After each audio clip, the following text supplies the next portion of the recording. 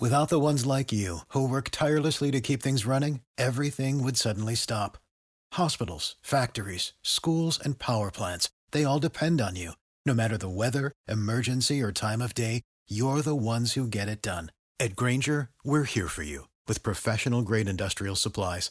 Count on real-time product availability and fast delivery. Call, clickgrainger.com, or just stop by. Grainger, for the ones who get it done. What is up, everybody? My name is Kyle Matovic. I am the host of the In Liberty and Health podcast, where we talk all things liberty, health, and wellness, and beyond. My hope is to encourage and spread the message of liberty and physical and mental well-being. I hope you enjoy all the topics we talk about with our guests. We're on all major streaming platforms, so please sit back, relax, and enjoy. Man, I'm doing as good as anyone can do getting buried by his 13-year-old son on leg day. I'm not going to apologize for not being on this podcast because I got to go see Metallica. So if that's a problem, kiss my ass. Okay? All right. All right, everybody, this is In Liberty and Health, episode number 99. I am pretty fired up today. I'm excited. I've been looking forward to this conversation. I had one of your dear friends on here probably a couple months back, Mr. Jeremy Todd, that freaking stud. And he had a lot of good things to say about you. And the guy who did the designs for my logo and kind of my whole branding, Hunter McGuinn, had a lot of good things to say about you as well. And I watch you on Tim Pool, and I've listened to your podcast a little bit. So, yeah, I've been stoked to finally get a chance to finally sit down and talk with you, dude. So how you doing today? I'm doing good, my man. Well, thank you, number one, for having me on. And yeah, Jeremy. So Jeremy is one of our co-hosts here over on the Brian Nichols Show. So he hosts a show called Sell Liberty. And really what we focus on is helping bring the ideas of sales, marketing to the world of politics, specifically in the liberty movement. So that's been his approach there. And then, yeah, Hunter is just absolutely fantastic. He works a lot here behind the scenes doing video, graphic design, all that fun stuff. So 2 A+ guests there. Thank you. And yeah, dude, my experience on Tim Pool was awesome. It was so fun. Tim is incredible. The team is as amazing and as cool as they seem on camera. They are even cooler off camera. So it was a great opportunity there. And in the world of Brian Nichols, I mean, my man, we are busy as ever. So for the Brian Nichols Show, we focus, and I mentioned this, for Sell Liberty, but the main idea and focus of the show is how do we bring liberty-based solutions to the problems that we see here in our world today, and really, how do we do it outside of the political leviathan, right? That seems to be right now where people, they're tired of the political conversation. If they're going to engage in the political conversation, they're doing so more out of self-defense than anything. Yeah. And I think what we're seeing is that people are overtly just done with that old way of doing things and are embracing just newer technologies, newer solutions that make the government solutions themselves just kind of inept by design. And that's a good thing. We don't have to necessarily go through and unwind, 200 plus years of law to try and get back to libertopia, but rather we can just see as technology advances, in many cases, it makes a lot of the laws irrelevant. It makes a lot of the positions that politicians of yesteryear made irrelevant. So we need to focus more on that. And frankly, that's what we've been doing over at the Brian Nichols Show. So yeah, five days a week, Monday through Friday, I'm having amazing guests on from both the liberty movement, but also across the world of business, marketing, sales, and all that in between. So yeah, man, it's been a blast, and I've gotten to speak to some pretty darn cool and exciting and really a lot smarter than me people out there. That's been the best part of the program. Yeah, dude, that's all awesome stuff. And I've definitely found kind of the same thing in about, I want to say a little over 7 months of doing the podcast, is that the people who you can get on and that are willing to talk and that are just regular people is astounding to me. You've had Mark Loblatter on a couple times, as I had him on once, and I never would have thought somebody that I watched in my childhood would be. I'd be talking to this guy, and he'd just be like a regular dude, essentially. Podcasting truly is just something otherworldly to me to be able to connect with people all over the world. I've talked to people in China, you know, people all the way on the other side of the planet. It's really incredible. And I don't think we stop and realize how grateful we really should be to be able to connect. You're in Philadelphia, correct? I used to be. I just moved actually back in January out of Philly because it got weird. It got bad. Yeah, it got bad very fast here with COVID, and 2 years of that. Checked out, said nope, no more of that. And you know what? I just saw Philadelphia literally yesterday. I think it was yesterday or maybe this morning. Just announced that they have reinstituted the mask mandate for children in school.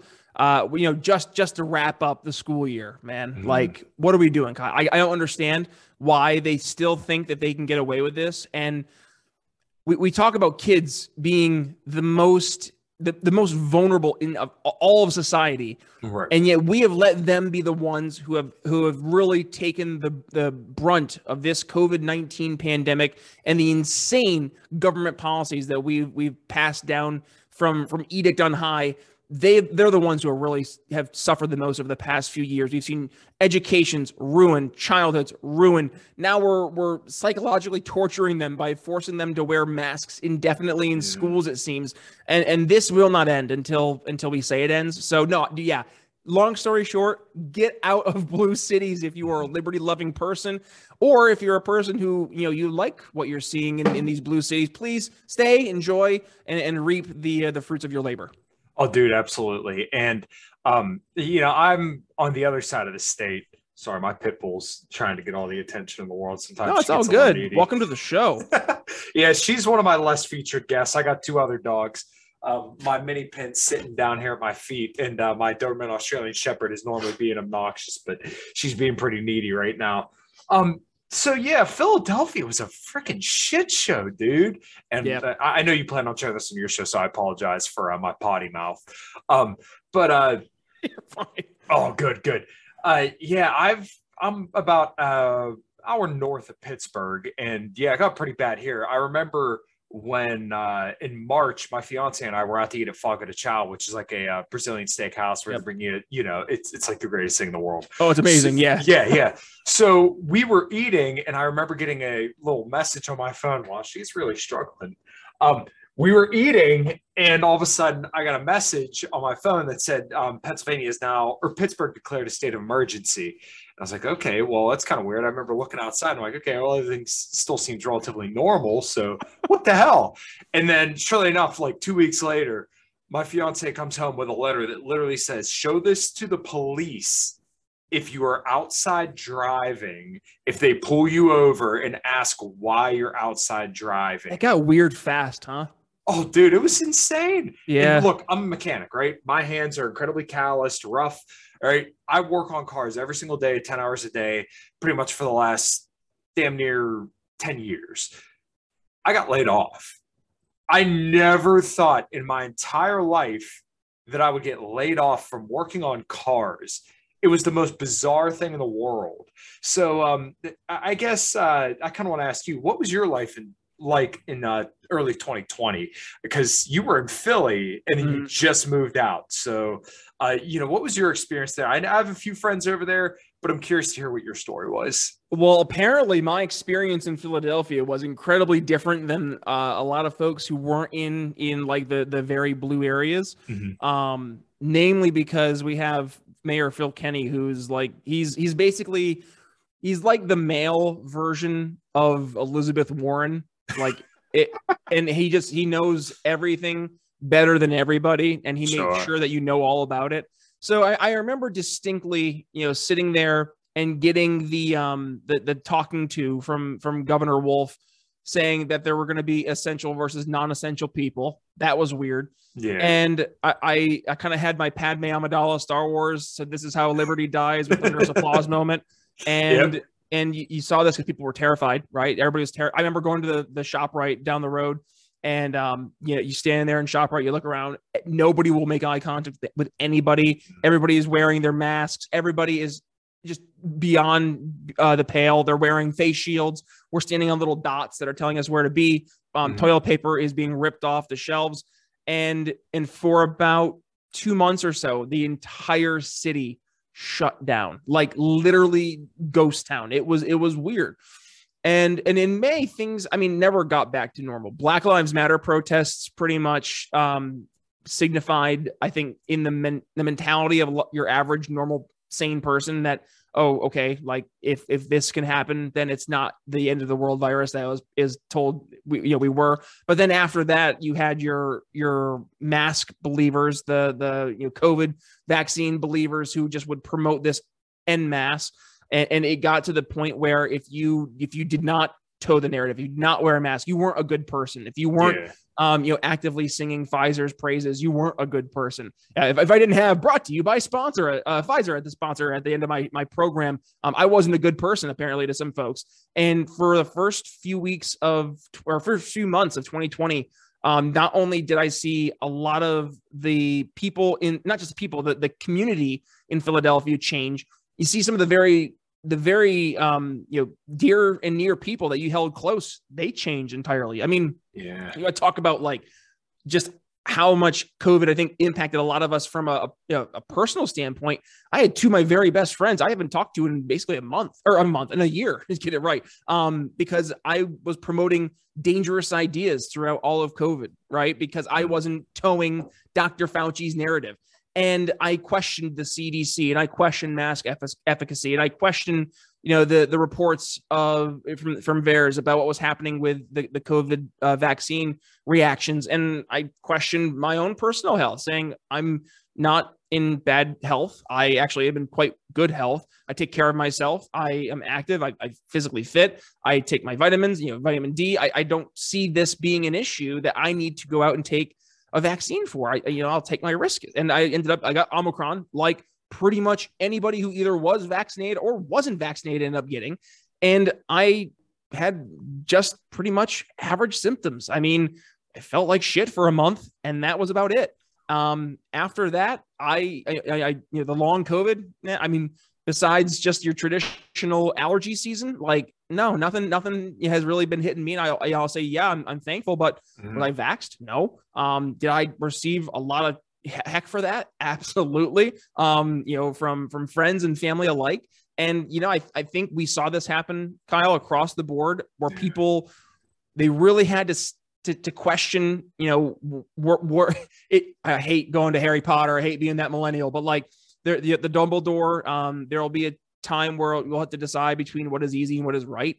And like, it was really easy to bend the knee and just be like, yeah, I'm going to get vaxxed. Yeah, I'm going to go wear my mask. Yeah, I'm going to do everything that I'm told to do. That was the easy thing to do. It was very difficult to stand up and be the person not towing the line, especially in an area like Philadelphia. I mean, my sister-in-law was telling us how, back when it started to get kind of normal in the beginning of 2021, vaccine comes out, and pretty much if you were like, hey, I got my vax, I'm done, it was done for about a month or so, right? That was it was a month. And she was saying how even in Philadelphia, in her area, where the people that they lived around, like if they went out, and they were double vaxxed, right? But if they went out without masks on, even still, they would get the look, what are you doing? And that for them, even, they're both, more on the left, but to see that kind of was like, okay, even they're realizing it's a little much. And I think what we need to do is we needed to take what we've seen and not only not forget, but also not let the pressure up, because this is not going away. Back to what I was bringing up here at the beginning, Philadelphia just reinstituted the mask mandate for 5 to 7 year olds in school for 2 more weeks while they wrap up their schooling. What is this? What insanity is this? And it will not stop until we say it has to stop. And frankly, we either say it stops and go out and protest and make it stop and vote, or we vote with our feet, which is what I did. I moved out. I moved to Indiana. I got out of Philadelphia. I got out of Pennsylvania. They want to tell me that I'm essential versus non-essential. They want to tell me that I have to wear a mask to go patron my favorite restaurants in downtown Philly. Oh, nope, just kidding. Now you have to have a vax mandate. and you have to have your Vax passport to show you want to go to your favorite restaurant. I'm sorry. No, you're not only not going to get my patronage now, you're not getting my tax dollars. You're not getting any support from me. I'm entirely picked up and left. I sold my home. I am no longer paying property taxes, like nothing from me. And that's what millions of folks across the United States have done. I'd say across the world have done over the past 2 years is they have voted with their feet. They have left these blue cities, these blue states en masse. That's why you see states like Florida and Texas, South Dakota, their numbers are increasing exponentially, whereas blue states like California, like New York, they're hemorrhaging residents left and right. Why? Because they have the most insane policies and continue to have the most insane policies. And I think only until the financial hit hits them will they actually let up the gas, or even sooner, November 2022, I think they're going to feel it at the ballot box. And that right there is going to be a huge wake-up call. Like, are you familiar with upstate New York, like Billy Fusillo from Fusillo Auto Mall? Huge? No, not really. No? Okay. So for those playing along the home game, just go look up Billy Fusillo Huge, and you'll appreciate how huge November 2022 will be. Mm-hmm. Nice. Well, you know what? This kind of gets to, I guess, a little bit more of your specialty here in the Liberty Movement is that the Libertarian Party in 2020 really dropped the ball. And look, I like Jo Jorgensen. I even donated to Jo Jorgensen. They sure did. Yeah. And people love to hate her. But if you look at her and what she believes in, she really is a solid libertarian. I mean, 100% she is. But she... Yep. She's not a good messenger. She's not a good seller, right? So, but this was the problem in 2020. And I heard you talked about this with, I think it was Chris Spangle from We Are Libertarians on his show, was Trump was a great marketer, right? And obviously all libertarians agree this dude should go to prison for the rest of his life for, preventing or for continuing the genocide in Yemen, just strictly for arms sales and for Israel and whatever other interests are at hand there. But let's not, not have respect for our enemy and not learn from them, because Trump, the bombastic personality and the populist that he was, that was very powerful to a lot of people. And as a guy who's a blue collar dude and has been for his entire life, you can't underestimate that, because when you go to these places and you see towns like what I live in and probably where you grew up in when you were living in Philly, there's shut down factories everywhere. I was talking to Tommy Salmons about this earlier. The power of a 20th century style candidate populist who just goes around saying, I'm going to bring your jobs back. I don't hate you. And I want to see our industry booming again. That's powerful. And that really resonates with people. Now, imagine if you could capture an even larger voting block of people our age who are more 21st century oriented, and you're able to do the same populist messaging. Hey, I don't hate you, but you've been screwed over by the elites, by the big banks, by the military industrial complex, by now the medical industrial complex. What if we had someone like that messaging for libertarians? You can't overestimate how powerful that would be in the amount of people that you could bring to our side. And it's like people are ripe for the picking at this point. And I don't want to see the Republicans have a red wave in 2022 if it means that liberty is left behind, because that's kind of how it's looking to be, because it seems like now this culture battle is going to go back to the right. And I don't think it's going to be 100% good. And I don't think it's going to be 100% bad either. But I think a lot of people, especially libertarians, are missing the opportunity and also kind of blind to the downfalls that could come with this swing back right.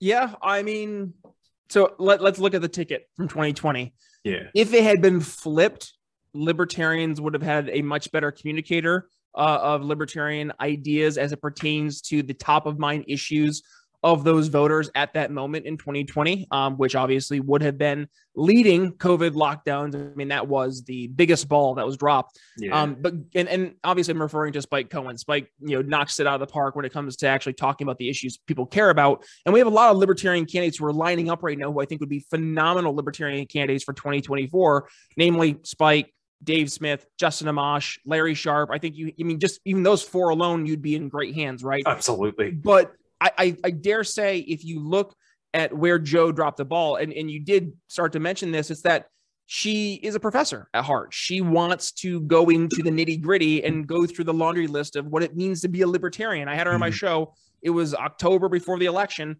And I said, Joe, you're talking to the voters. What are some of the top 3 issues that you want to focus on? And she goes in literally, I'm not even kidding, Kyle. She just like walked right through the question. Well, here's what it means to be a libertarian. It means we focus on this, this, and this, and this, and this, and this, and this. And I fell asleep during. Sound like a substitute teacher. And that's what it felt like, right? And that's if you take that to the voter, right? The voter doesn't want to hear what it means to be a libertarian. Mm-hmm. Why?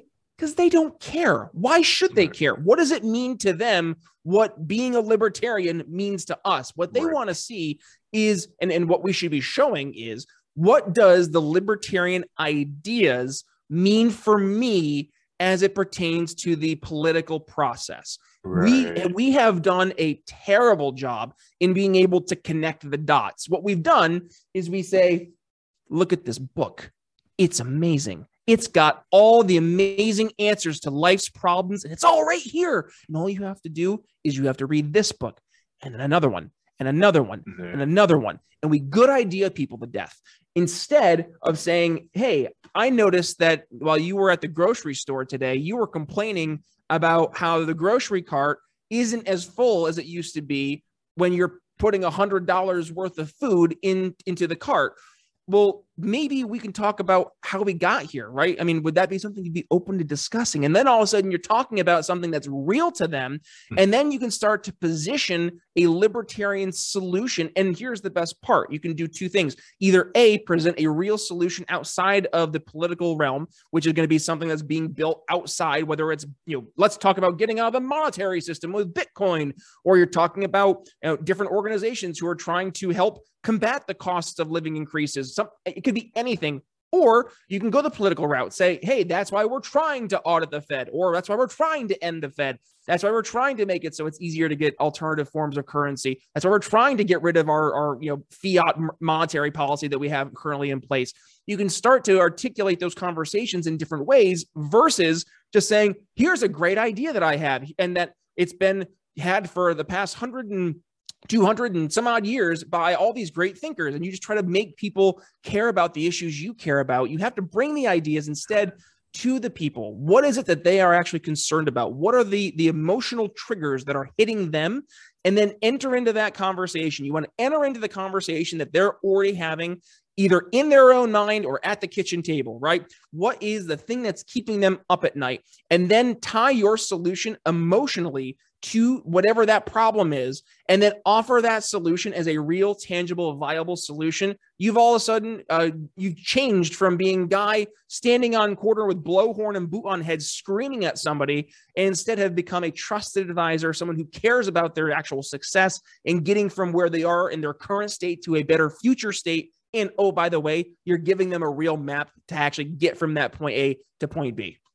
Right. And that's kind of the problem with a lot of libertarians. And I do think a lot have gotten better recently, because now we've kind of decided to start talking more in concrete terms, right? Because after 2020, if your world wasn't changed, then I don't like the whole world is now different, and everything that we're dealing with is now different. So, and a lot of people are asking for real solutions. I don't want to be locked in my home again. What it costs me to fill up my gas tank is ridiculous. These foreign wars, they're sending $40 billion over to Ukraine, but then we don't have baby formula at home. So instead of sitting here telling people to read Mises or Rothbard, people just don't have they don't care about that, right? You have the bandwidth. Yeah. Can you blame them? Like, imagine, right? Just imagine the person we're talking about, right? You're exhausted. You wake up every morning. You're like, okay, I have to go to 3 jobs today just to be able to get enough money to make all the ends, maybe just enough meet. Right. And on top of that, you're dealing with whatever extra issues you have. Maybe you have family issues. Maybe you have kids that have to go to school and you have to make sure you're dropping them off. And on top of that, Your boss is telling you to make sure that you get that project that you have to get done by Friday done. And you're so far behind because you're trying to play catch up in 13 other different areas. And then the smug libertarian says, did you read this book yet? Yeah. Like, no, I didn't read the book yet. When would you like me to read the book? In between when I'm at my first job, my second job, my third job, dropping my kid off from work, trying to go, what do you want from me? And instead of trying, again, going back to the idea of good IDing people to death, we have to instead start to bring the solutions we have to them. And instead of like making them do the legwork, make it easy for them. Do the legwork for them. People want easy. They want simple. They don't want a lecture, right? They don't want mean lady scolding at the top, front of the class with the lectern and telling you, why you need to have these certain principles and values, because this is the values and principles that libertarians have. That doesn't work that way. Yeah, the finger wagging, I think a lot of people just have zero patience for. And I can kind of see this when I talk to my coworkers who are all boomer cons, right? When I try to finger wag at them and explain libertarianism to them in any kind of derogatory way, it goes absolutely nowhere. And I even see this in kind of like the post-libertarian realm now too, is that they're kind of finger wagging back at the people in the Libertarian Party. It's like, okay, well, why don't we kind of figure out where each one's going wrong and where each one's going right, and then let's kind of discuss the ideas surrounding that, right? So if you think that people are just going to pick up, once again, the biggest Mises book that you can give them and read it, you're out of your freaking mind. I see people tell me all the time, read the Bitcoin Standard. I'm not going to do that. I'm sorry. I don't care. I'm not going to do it. I understand the basis of Bitcoin. I just have zero time to do that, right, dude? I'm an athlete. I'm getting married this year. I work, 9 to 10 hours a day. I run the podcast. I have so many different freaking things going on. So someone like me who would be attracted to something like Bitcoin, I'm not going to do it. So what the hell makes you think that the average person walking down the street who's pissed off about inflation, what makes you think they're going to want to pick up the Bitcoin Standard? Bingo. It's about zero. Well, and yet this has been the libertarian messaging and sales strategy for decades. Yeah. Kyle, it's what's the definition of insanity? Yeah, doing the same thing over and over again, expecting a different result. Right. And like what is this? I mean, I still get the the stupid libertarian newspaper like in my mail. And I'm like, what if this was spent more effectively instead of like, pardon the expression, the libertarian circle jerk, like, oh, look at how great we were. Like, oh, look at, we had a meeting. Great. You had a meeting. Nobody gives a shit. Like, people want to see you going out and making real change in their communities. Like, stop being the online warrior and stop feeling great that you really own that guy with Robert's Rules of Order. Like, nobody gives a shit in real life. You want to make a difference and get people to actually like listen to what you have to say. Show them that you care first. Like, go out, get involved in your community. Like, one of the first things I did here, I joined the Chamber of Commerce when I moved here. Now, is the Chamber of Commerce a staunch supporter of free markets? No, but you know what? I can go ahead and I can talk to people at the Chamber of Commerce who are business owners, and I can almost guarantee that they're going to agree with a lot more with libertarian ideas than the National Chamber of Commerce. And you know what? If we could maybe change the way we do the Chamber of Commerce here, wouldn't that be a good thing? So we had to stop looking at people who don't already think the way we think as our enemy, and instead of start looking for people who could be our target market. That's what we should be changing the framing, because it's so easy to get into the dichotomy of left versus right, good team versus bad team, and instead go back towards something that's going to be actually a little more productive. Like, let's aim towards people who are actually open to our ideas, are actually entering into what I would call the window of dissatisfaction, where they know shit's hitting the fan, but they haven't actively started looking for an alternative solution. Let's then be there, enter into that conversation that they're getting ready to have, and be the people to help frame the alternative solution for them ahead of time. And then make sure that they realize it's the best solution, because not only is it going to help solve their problems A, but B, they're going to do so without the added headaches of solutions B and C, which would be the red team or blue team alternatives, which, I mean, you could go through those alternative headaches, right? I mean, it's like a laundry list you'd see on a prescription commercial that goes through like side effects may include runny nose, bleeding, anal fissures, like, and those go through and list off every worst possible case scenario. That's what happens when we vote for red team, blue team nonstop. You get those side effects, and yet we keep on taking the pill because we like the little dopamine rush that it gives us when our team will maybe win every 2 or 4 years. So instead, let's be the difference. And it starts by being more of an individual in your community, building those real relationships versus trying to be an edgelord or trying to educate good idea people to death online. Go out, build real relationships with real people, pardon the expression, but actually go out and touch grass, become involved in your communities, talk to real people. And I think you're also going to find that a lot of the issues that you see online that are like the worst thing ever, if you go out into your community, it's not the worst thing ever. Yeah. Like I've been told many a time by people that like, if just by being an American, I walk outside, I'm probably seeing a racist every 15 seconds. I have seen zero racism in the past, I don't know, like 2 years from Philadelphia to here. I lived in a predominantly African-American neighborhood, like got along swimmingly with my neighbors. I do not understand why we have to continue perpetuating these narratives when it does not speak to what your average person sees when they walk outside. It's exhausting.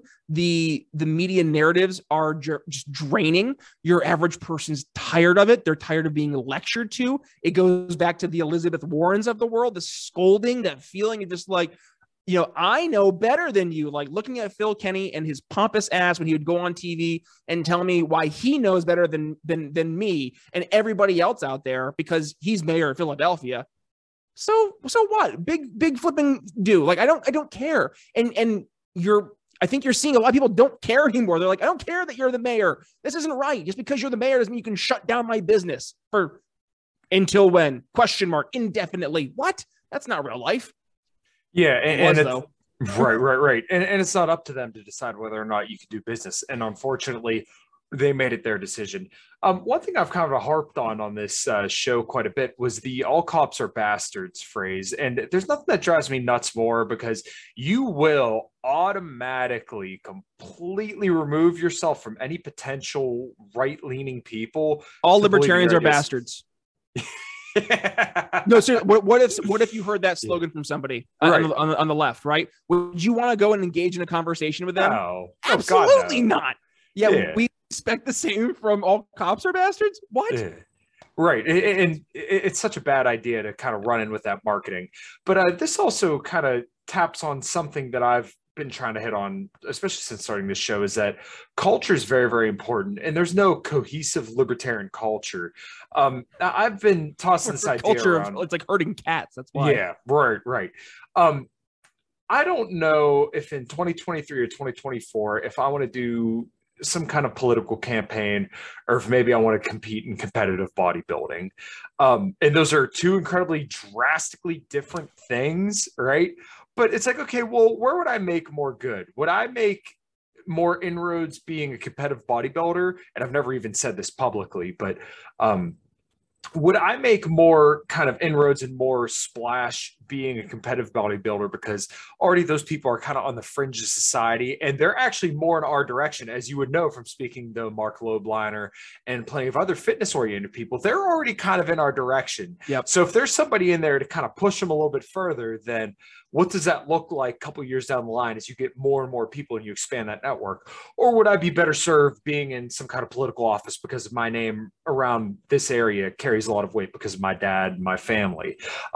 I don't know where to go, and I don't know if I'll do either one, but it's something to consider. But, when I think about the competitive bodybuilding kind of deal, that's very cultural because, once again, that's completely outside of libertarianism. Mm-hmm. And I can build relationship capital with people. And then once we've built a relationship and I'm hanging with these people and they trust me, then I can give them the ideas of liberty. And then they now have the tools to kind of think for themselves a little bit more. It's not me coming in and saying, oh my God, look at me, I'm Jack to 10. All right, now read the Bitcoin Standard and economics of one lesson, right?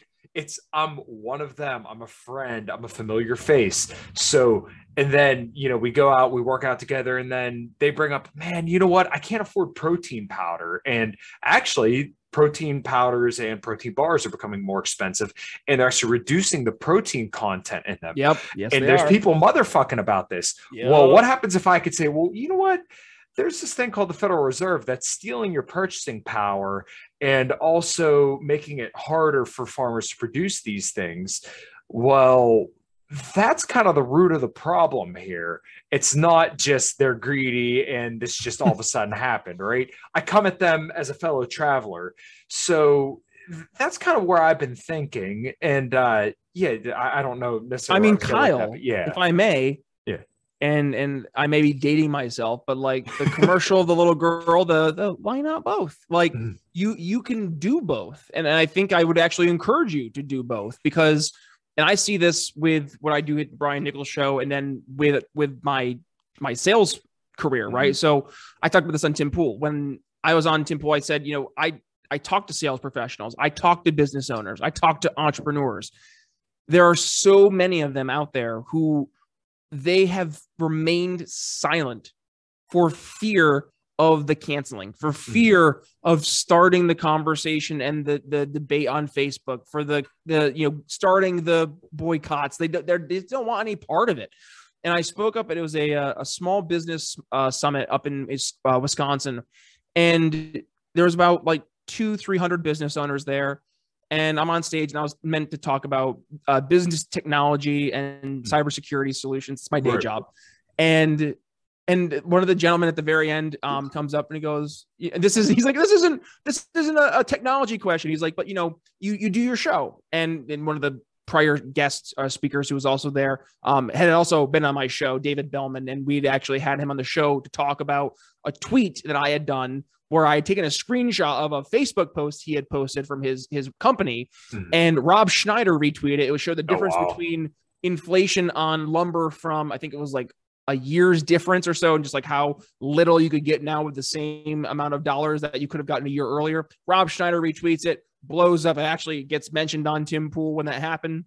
And I'm there. I'm talking to this gentleman at this conference, and he asked the question about, hey, you talked about this with David about, you get involved in politics, but talk to us, like, how does that feel? Like when you go out, like, do you get nervous? Are you concerned that will push people away, that it will actually stop people from doing business with you? And candidly, that probably will happen, but that's okay in my book, because I think what we're going to find is that you will attract more people to you by being your authentic self, by not holding back what it is you actually believe. Because when they see you standing out saying, this is what I believe, then, and it might be controversial, right? It might not be the popular opinion. That might not be the expert TM opinion. However, right, it may be the best opinion and the best choice that we've made, the rationalization we've made based on the information we have, and trying to do the best for, in this case, our customer. And if they can see that you're doing that despite that, that speaks to what you'll do when you're trying to help them. And I've seen this firsthand, where if you put your customer's best interests in mind always, and you lead with your authentic self as truly not just one of service, but of trying to build value. And that sometimes requires you to tell your customer, hey, this might not be a good fit, or, hey, have you considered an alternative way of doing something? A lot of times, one of the hardest things I have to do in my day job, when I'm talking business technology, is getting somebody usually who's a lot smarter than me in the IT world to consider that maybe the solution they have in place isn't perfect, and that there might be a better way of doing it. And that sometimes can be the most difficult thing, because you're not putting a person into a position where you're making them feel bad, but more so you're trying to show them, hey, that's okay, because you were probably building that based on this information, but here's all the new stuff that's happened since you last did that. Let me show you at least what we've been doing to help other companies and how it's helped them. Okay, let's hop on a call, 15 minutes or so next week. How does that sound? And then you can take that time to dig deeper, build the trust. And you can do that by showing that you not only have gone out and done the research and asking phenomenal questions, But then the listening part, the sitting back, being able to take in what they're saying. And you see this, and I'm not even going to lie, Kyle, like I have become infinitely a better salesperson when I became a host of my show, because you have to ask phenomenal questions in sales in order to get anything moving forward, because there are so much that your prospects will keep behind the vest, not out of, trying to keep it from you or trying to trick you or deceive you, but rather they just don't know that you need to know that. You're supposed to be the expert. So guide them, help them see, like, this is what we're going to need here, here, and here. Make it black and white. Give them something physical that they can go ahead and look back to, like whatever it may be, but it goes through in actually building that natural trust. It takes time. It takes energy. It takes effort, but it also requires you to be different. If we're not going to do that as libertarians, when we're going out and we're just trying to do the same thing that the same two parties have been doing, and it's tiresome at this point. There is no differentiation in that world. We have to be different, not though just to be different. We have to be different because our solutions are different and they're better. Right. Yeah, I completely agree. And it was interesting how you kind of mentioned kind of telling people who you believe are smarter than you in a certain regard to consider what you have to say. And I think it's very, very important, because you have to disarm people essentially when it comes to doing things like this, because they have to believe that you're not criticizing them and you're not attacking them. So when it comes to convincing people of things, like I was saying a little bit earlier, you kind of have to have capital with these people, which involves not criticizing or attacking or not finger wagging. And it seems like you kind of have a great capability for doing that, and being able to kind of convince people of what you're trying to do, and between your show and then obviously your job as well. And I think that's very, very important. I think more libertarians need to do that rather than try to be a firebrand and say the most vulgar shit on Twitter with people. Perhaps you need to be a little bit more empathetic and maybe a little bit more patient. And yeah, there's some people you're not going to reach, but I guarantee you, if you're a little patient and show goodwill and or show reciprocity on that, then you can make a little bit more inroads rather than just blocking people and thinking that posting memes is going to spread liberty. I've had maybe 2-3 feuds in the entire liberty movement ever, and one of them was with Arvin Vohra over him when I first entered into the movement. He was at the time the vice chair of the party, referring to public school teachers and comparing them to rapists and murderers. And then also he would post things on like Veterans Day, like you tried, stuff like just very insensitive, just stupid stuff. The other person I have openly feuded with was Nicholas Sarwark, former chairman of the Libertarian Party, which I think that just puts me on a list of about like 300 other people. Yeah, but it's not that, you. Yeah, I hope not. But other than that, I think and I hope I've been able to build up a reputation in the greater liberty movement of being a bridge builder versus a divider, because I mean, let's just elephant in the room, Kyle. Like we're not in a position to be being like, they're not a libertarian. They shouldn't be in the movement. F this guy. Like, no, we are way too small of a movement, number one. But number two, we are facing way too big of a monster here that we have to tackle to be doing this nonsense. Like, it requires us to stop playing the stupid games, get out of the little pond, little fish syndrome, and actually like start taking ourselves seriously. And I've tried to do that by bringing people that we traditionally haven't talked to, because we've been going out to talk to people who they tell us how pretty we are. And we like that, right? Like, we like to hear someone be like, I was reading Mises and I heard that the free markets are the best. I too was reading a book and I too heard that free markets are the best. Best podcast ever. 3,000 downloads in like the first 5 seconds. Like, people are retweeting it left and right, all because it's a circle jerk in your echo chamber. Versus being brave, bringing people on that are not part of our movement, but they have an audience of people whether it's an active audience that they're actively talking to or people who support them and their mission in some way, shape, or form, that they can share with this conversation on this random liberty-based politics show.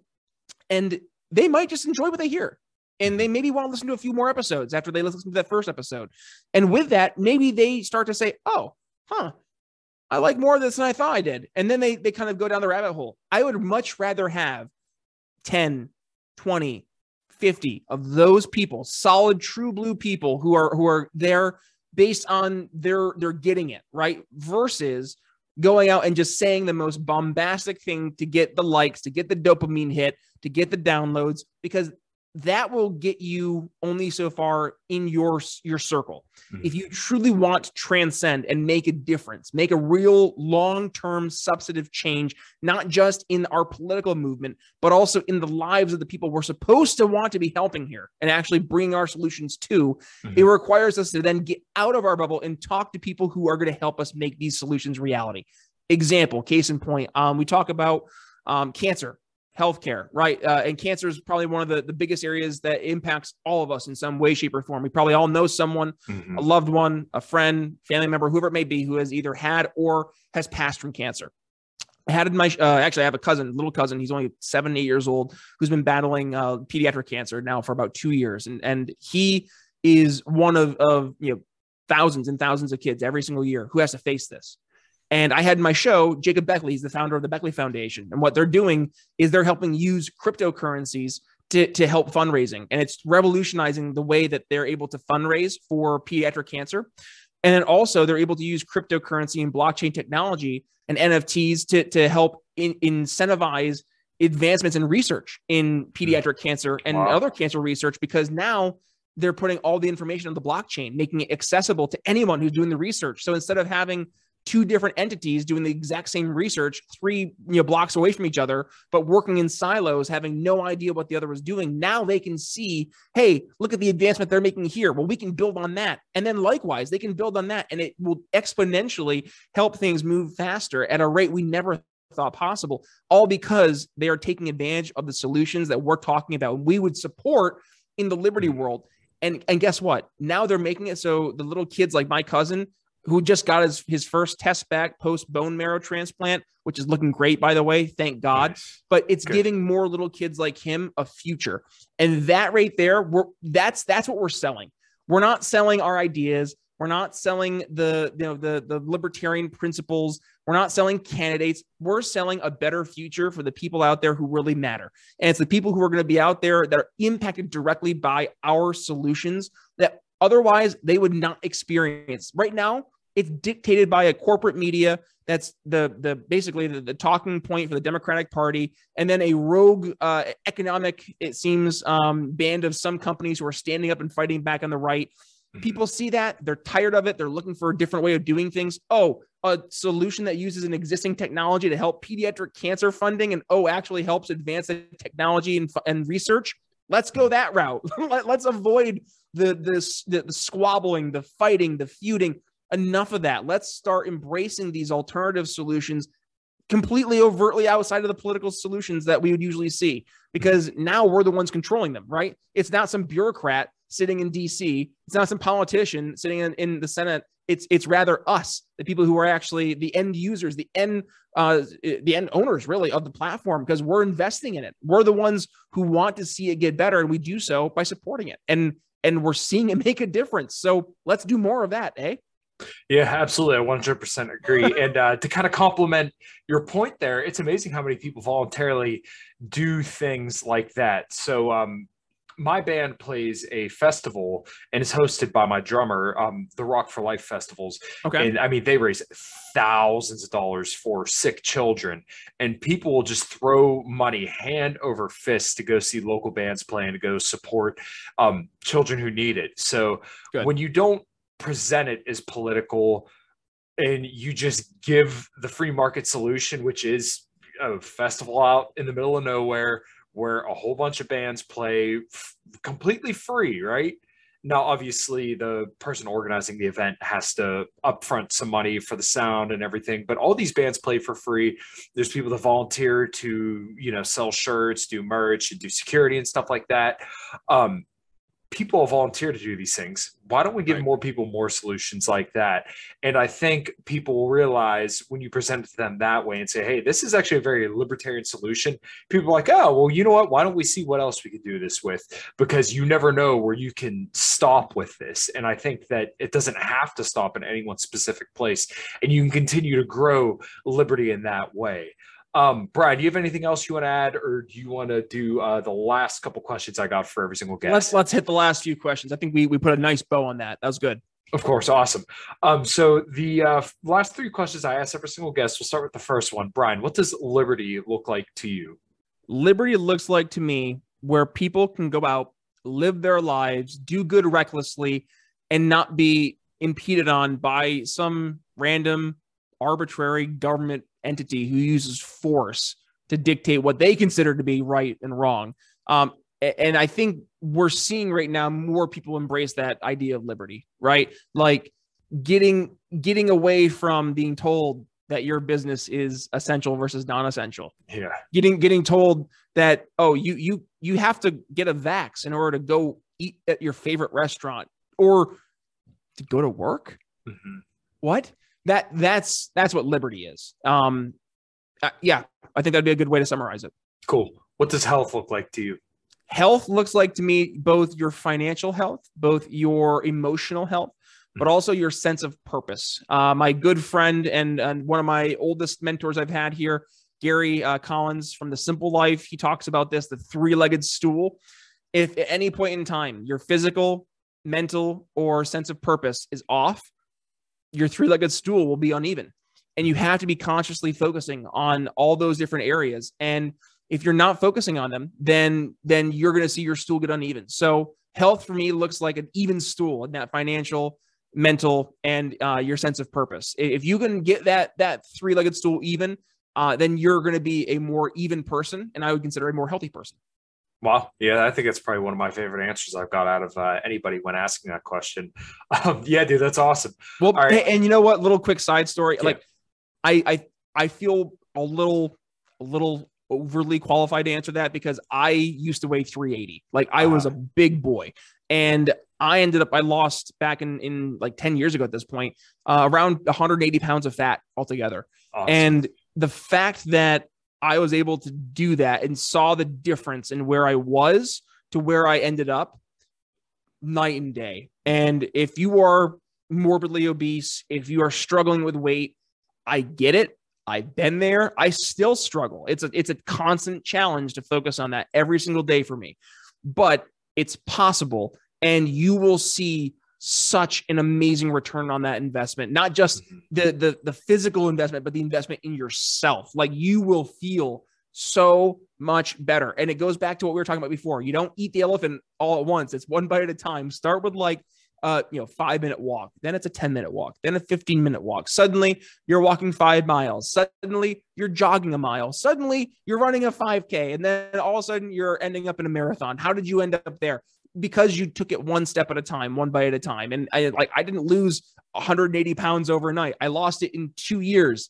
2 years. That's almost 750 days. I was tired. I was exhausted. But at the end, I went from a 3X down to a large medium. I went from wearing a 46-inch waist down to a 34-inch waist. I went from being morbidly obese and being told by my doctor I was like probably a good hamburger or two away from a heart attack to being told that my vitals were the best they've been in 20 years, basically since my doctor had been seeing me because I've been fat since I was a little kid.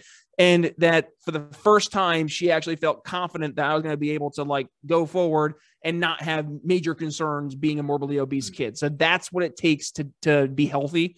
And frankly, it's the best decision I ever made. It's the best decision that I could ever recommend anybody is if you got the extra baggage, take the step, both metaphorically and figuratively speaking. Yeah, well, I completely agree. And I've covered it on this podcast a lot, but that's why I'm so passionate about health as well, because I used to be 250 pounds at one point. Now I'm relatively lean, 188 pounds. There you go. Borderline visual abs and deadlifting 500 pounds. I feel phenomenal, and I could not agree with what you just said there anymore. We'll have to do this again, because I kind of want to dive into your story a little bit more, dude. Brian, where can everybody find you, keep up with you, and see what you're doing? And you got anything cool going on in the future? Oh, yes, we do. So BrianNicholsShow.com is that is home base for everything across the board. So let's see where you can start. Number one, I do a weekly email to my subscribers over at Brian Nichols Show for my morning sales huddle. What the idea is this is what I would do when I was teaching my sales team. Back when I was out in Philadelphia, I was leading a sales team there of sales development reps. And what we do is we talk about really the basics of sales, marketing, and how we can apply them. In this case, it was to the world of telecommunications, cybersecurity, talking to IT directors, CIOs. Well, I took this and I apply it not just to the Liberty movement, but also to just individuals out there who are sales professionals or who are looking to hone their sales craft a little bit more. So that's over at BrianNicholsShow.com, where also you'll get a free copy of my ebook that I wrote, 4 Easy Steps you can implement now to help sell Liberty to friends and family. That'll be fired over to your inbox if you sign up for the morning sales huddle as well. And then coming in the future. Yeah. So we got a lot. Number one, we have the YouTube that's been going crazy, blowing up over there. You can find that attached to every episode of the Brian Nichols Show, or you can just go ahead and subscribe on YouTube.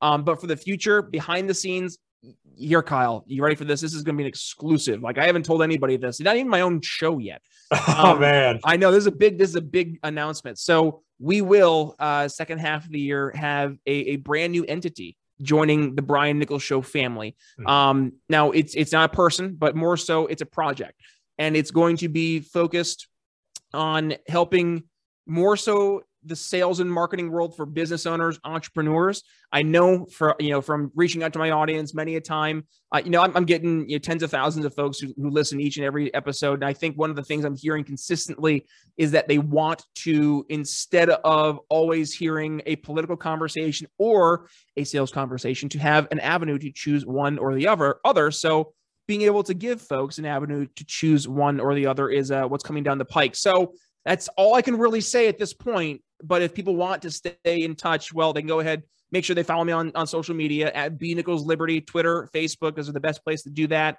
And I'll be sharing everything with my morning sales huddle subscribers first. So, and of course, my audience over the Brian Nichols Show. So make sure you head over to subscribe for the morning sales huddle. And then the Brian Nichols Show, it's literally anywhere you can find your podcast. I go ahead 5 days a week.